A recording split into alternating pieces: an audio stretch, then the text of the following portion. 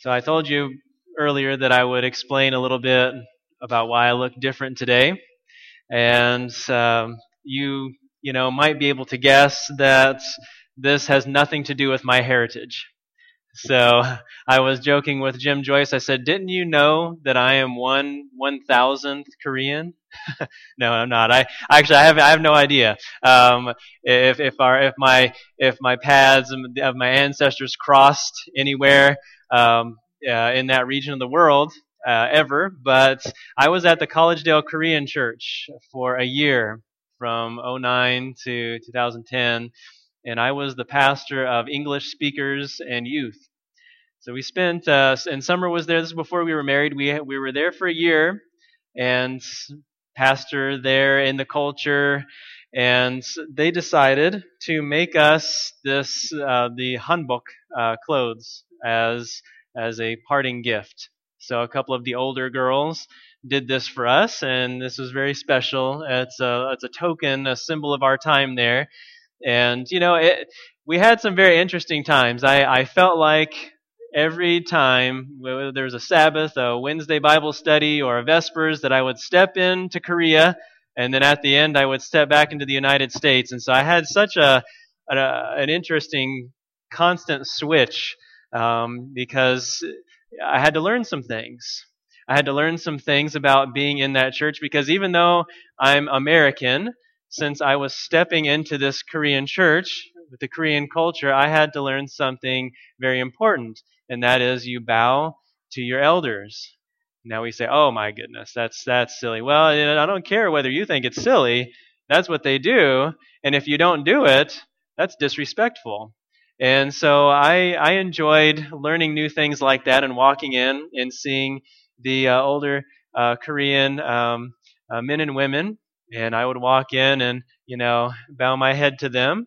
Oh, it was just such a wonderful thing to see them smile at this very white American guy adhering to their custom. I'm sure it really touched their heart, and learning to use the chopsticks there, I loved it. And it just so happened there's a little joke between Summer and I because we do it differently. And we would argue a little bit about, no, come on, you're doing it funny. But there was one time where we went and we were sitting with the adults, and they were speaking Korean back and forth to each other and looking at us. And one guy who could speak English said, "Oh, he is speaking about how you're using the chopsticks." And I said, "Well, what did he say?" And then the guy said, "You say it." And he couldn't speak very much English, but he pointed at me and he said, "You are Korean." And he pointed at Summer and he said, "You are American." And I went, "Yes." And she kind of, but it works for her, so it's okay. But we had a wonderful time being immersed in that culture, and we miss the food because the food tastes so good, and it's almost always really good for you. I don't know how you guys do it. How do you do that? But it just tastes so good, and it's so good for you. It's healthy, and you feel good after eating it. Anyway, I just had so much fun. The great food, the fun activities, and I mentioned bowing to the elders, learning their method of respect, and seeing the unusually high standard of excellence in everything that they do. I was very impressed. It was an amazing experience, and we were able to receive these clothes as a gift.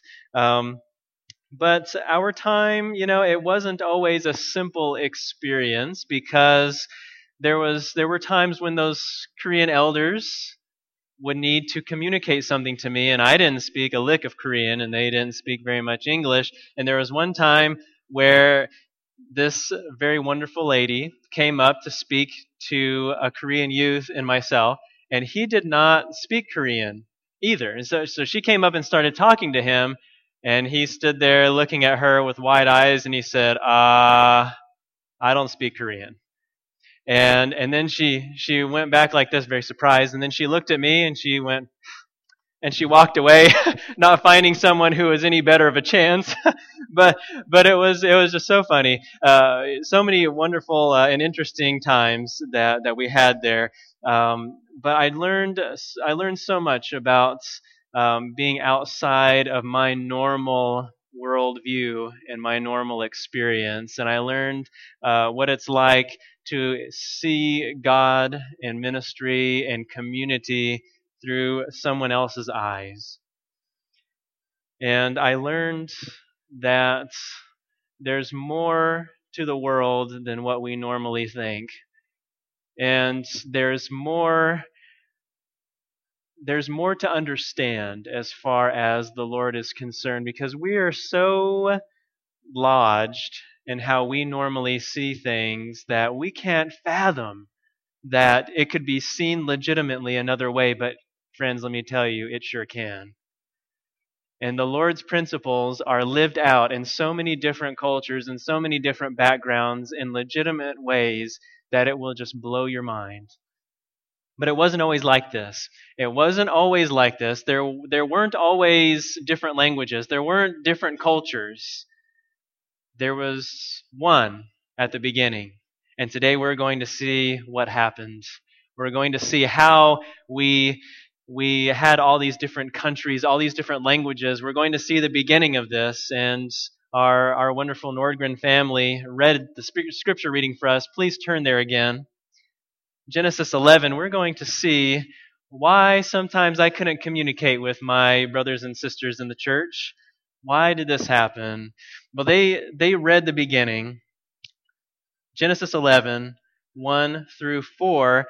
It tells us something very interesting. It says that in the beginning there was one language. The whole earth had one speech. And at one time they journeyed, this big group of people, not everyone, but the vast majority of the people. They went and they dwelt in this plain of Shinar, it says, and they said, come, let us make bricks and bake them thoroughly, and come, let us build ourselves a city and a tower whose top is in the heavens. Let us make a name for ourselves, lest we be scattered abroad over the face of the earth. Now, you may realize that we're in Genesis 11. We're a little bit out of order in our Genesis series that we've been doing, but we'll go back to the right order next time. Well, I thought this would be such a neat thing for us to look at today on International Sabbath. See, this is the story after the worldwide flood that we'll look at later.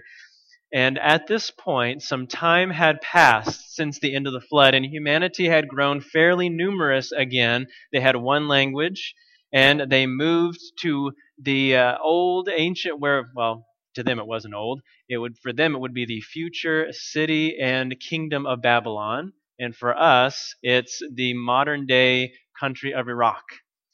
So they moved to this area, and I'm sure it was much more lush than maybe it is now. But they had a plan. You see, God had told Noah after the flood that humanity was supposed to disperse over the entire earth and repopulate it. But they said, you know what? We don't really feel like doing that. We don't want to disperse. We want to stick together. Oh, doesn't that sound sweet? We want to stick together. We don't want to be dispersed. Now, what could be bad about that? But if you look at these verses, you find underneath that there was a current running through that was not what God wanted. They say something very interesting. They say, let us. Oh, Pastor, what's so important about let us? They're just talking.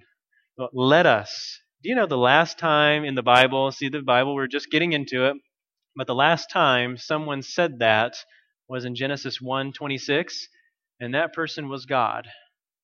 God said, let us make man in our image, according to our likeness, etc., etc. God was the one who said it when he was making mankind. Moses is trying to show us that their unity wasn't a good thing, actually. He's showing us that they were uniting against God and taking some of his prerogatives. Let us, let us, let us. They're using it over and over and over again, 3 times. Let us do this. Let us do this, contrary to what God has asked. Let us. They were trying to be like God in a way, or either that or trying to supplant him and forget him. We don't need this fable about God.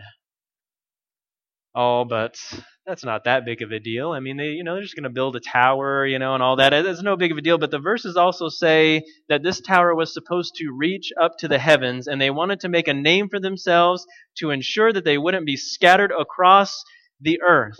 Now, why, friends, would you want to build a tower that went way up into the heavens? What is the point of that? Back then, at least. Oh, really? Okay, hit it on the head. Think about this. What would you do if you didn't trust God, or trust the fact that earlier in Genesis he had said, "I will never again flood the earth"? What would you do if you maybe had forgotten about God, you didn't want to believe in him, and you thought that the flood was some kind of natural occurrence? What would you do? Either way, you would try to plan to protect yourselves. You would try to plan. You would stick together because, there's safety in numbers, right? You would stick together to protect yourself from this powerful, whether it was you thought it was God being an enemy, or you just thought it was a big powerful flood that you couldn't protect yourself from. You would stick together. You would make some kind of plan so that you would not die in the next flood. And so here they say, you know what? By our judgments, the flood only went about this high. If we build a tower that goes higher than that, when the floodwaters come, we can all run into the tower and no elevators, folks. No elevators. They run up the tower, and we can get to the very tippy top and hang out there, and we can laugh and shake our fingers at the clouds or God, whatever we're thinking is causing this, and then we'll be safe.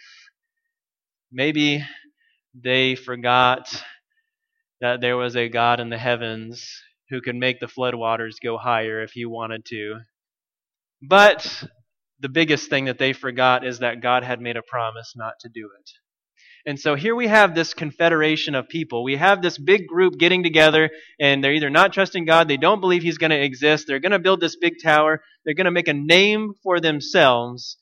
You can see that they wanted to be in charge. They wanted to be the top of the food chain in the world. They wanted to build this city and this great tower so that as the earth became populated, they would want to have a universal government with them at the top.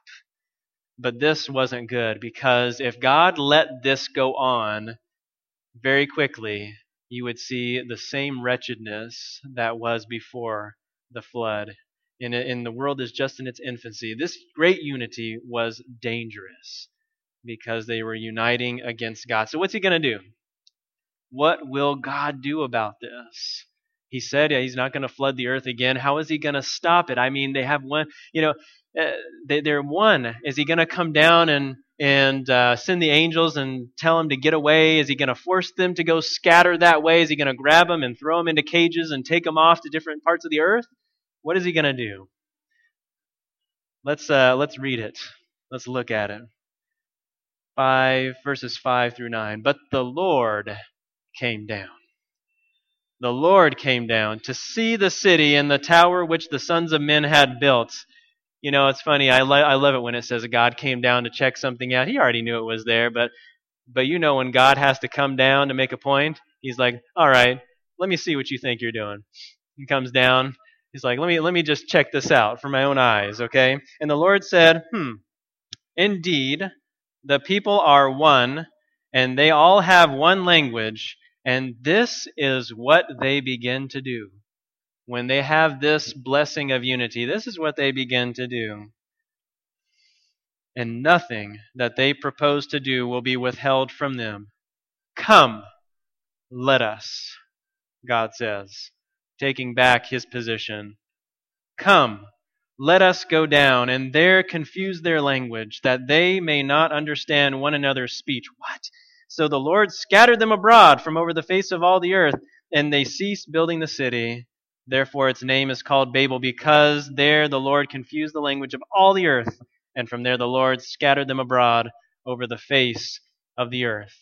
God said, let us take care of this problem. He goes down and he says, I'm going to confuse their language. Up to that point, no one even understood that it was possible to have different forms of communication. That had not entered into anyone's mind because it didn't need to. Everyone had one language, one speech. It was just taken for granted that you could speak to anybody. And so God comes down and he says, for the good of the earth, I'm going to confuse the language.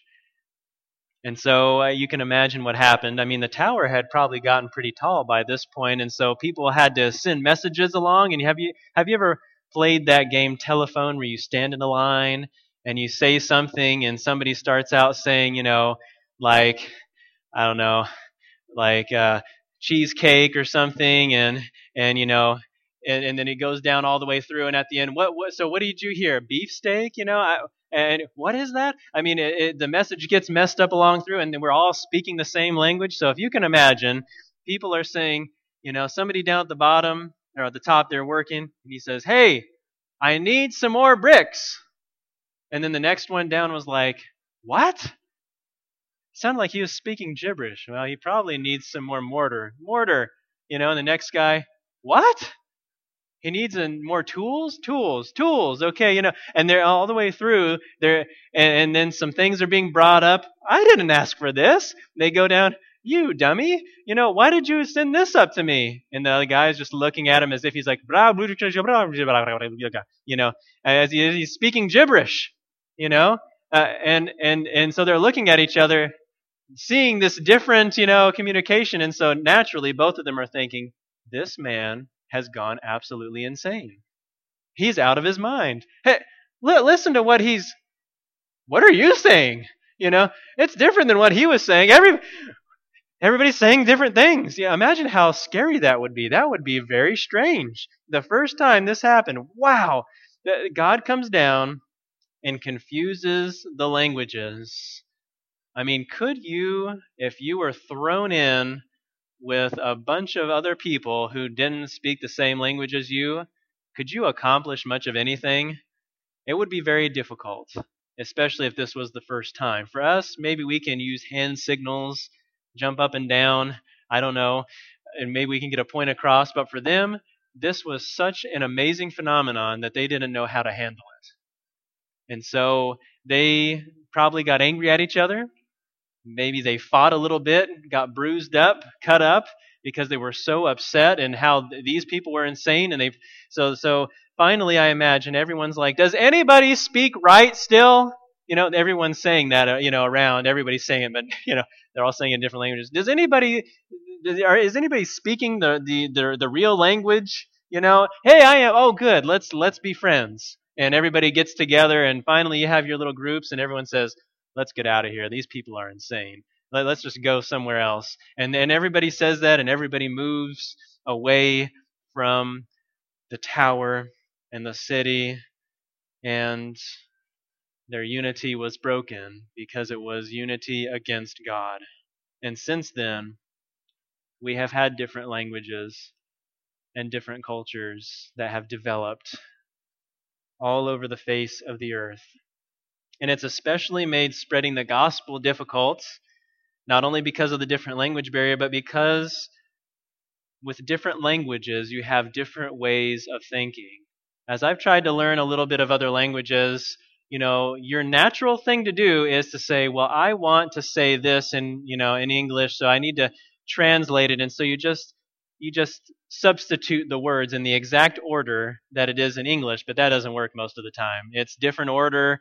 Sometimes you say you have to express things in different ways, and it just doesn't. And you can hear that when somebody learns English, sometimes for the first time, they say words in different order sometimes, and you say, boy, that's not the right order. Well, it's because it's a different thought process too.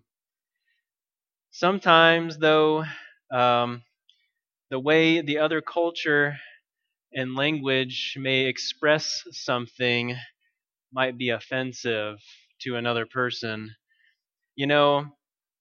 I was going to do a sermon at the Korean church. It was a joint service, and I had my sermon all written out because the one who was going to be translating for me, her name was Jihae, and she wanted to have it all so she could translate it into Korean. And she came back and she said, "There are some things you can't say." And I said, "Wow, what? What did I say in there? I don't know." And she said, "You say a lot of times in this sermon, 'Let God do this. Let God do that.' In your life, let God, let God." And she said, "It sounds weird." And I don't know if this is just a personal thing. We can have our brother and sister let us know if this is more than just a personal thing or not. But she said, "It sounds strange when I say it in Korean to allow God to do something, because we don't have the right to allow God to do something because God is God." And I said, "Wow." So we had to really rack our brains here. We were really thinking, and I was saying, maybe we can say, "Accept what God is doing. You need to accept what God is doing." And she said, "I think that'll work." So we changed it to "accept what God is doing." And she said, "That sounds a little bit better. It's still not perfect, but I think that's a little bit better." It's really interesting. The different ways people in different cultures express things can be wrong or offensive, strange to others. But see, different languages, cultures, and different ways of thinking, they're actually not only barriers. They may be at first, but when you push past the barriers and understand someone else's way of thinking, your own understanding of God is expanded and enriched. You see, I read something fascinating in the book Peace Child. I don't know if you've read that, but it's about a missionary who goes to the island of New Guinea and to the Sawi tribe, and he has to learn their language. Now, this was an insanely difficult language. They had 19 different tenses, verb tenses. 19.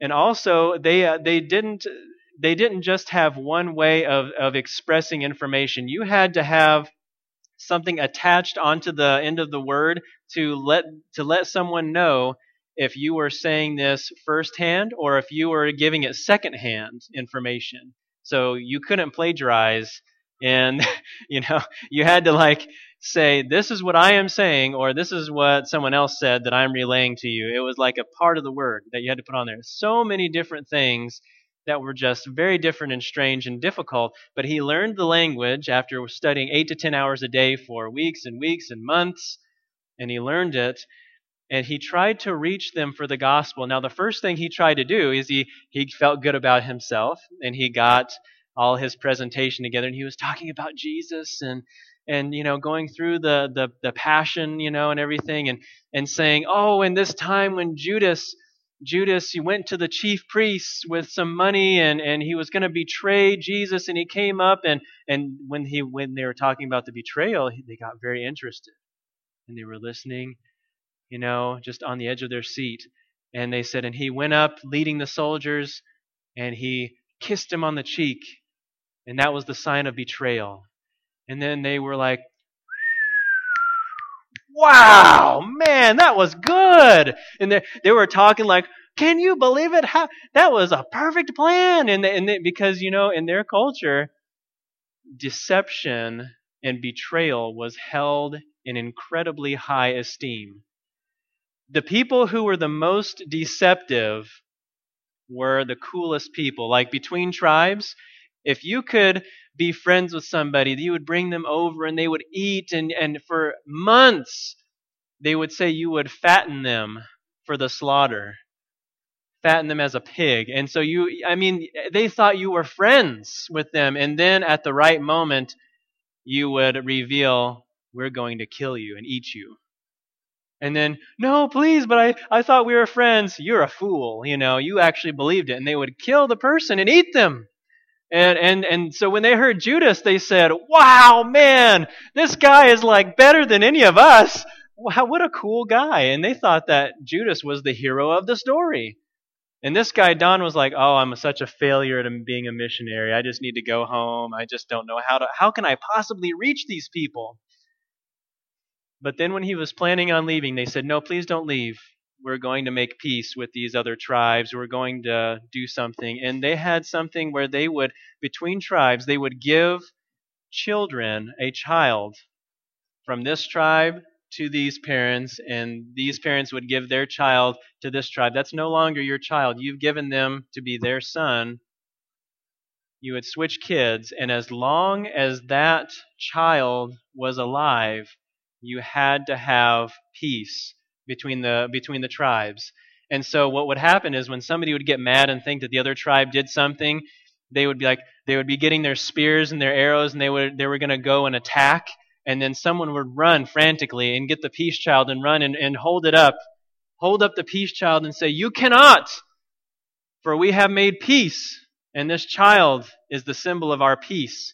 You cannot. They are our brothers and sisters now."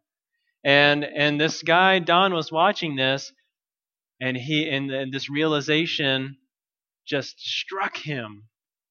For unto us a child is born.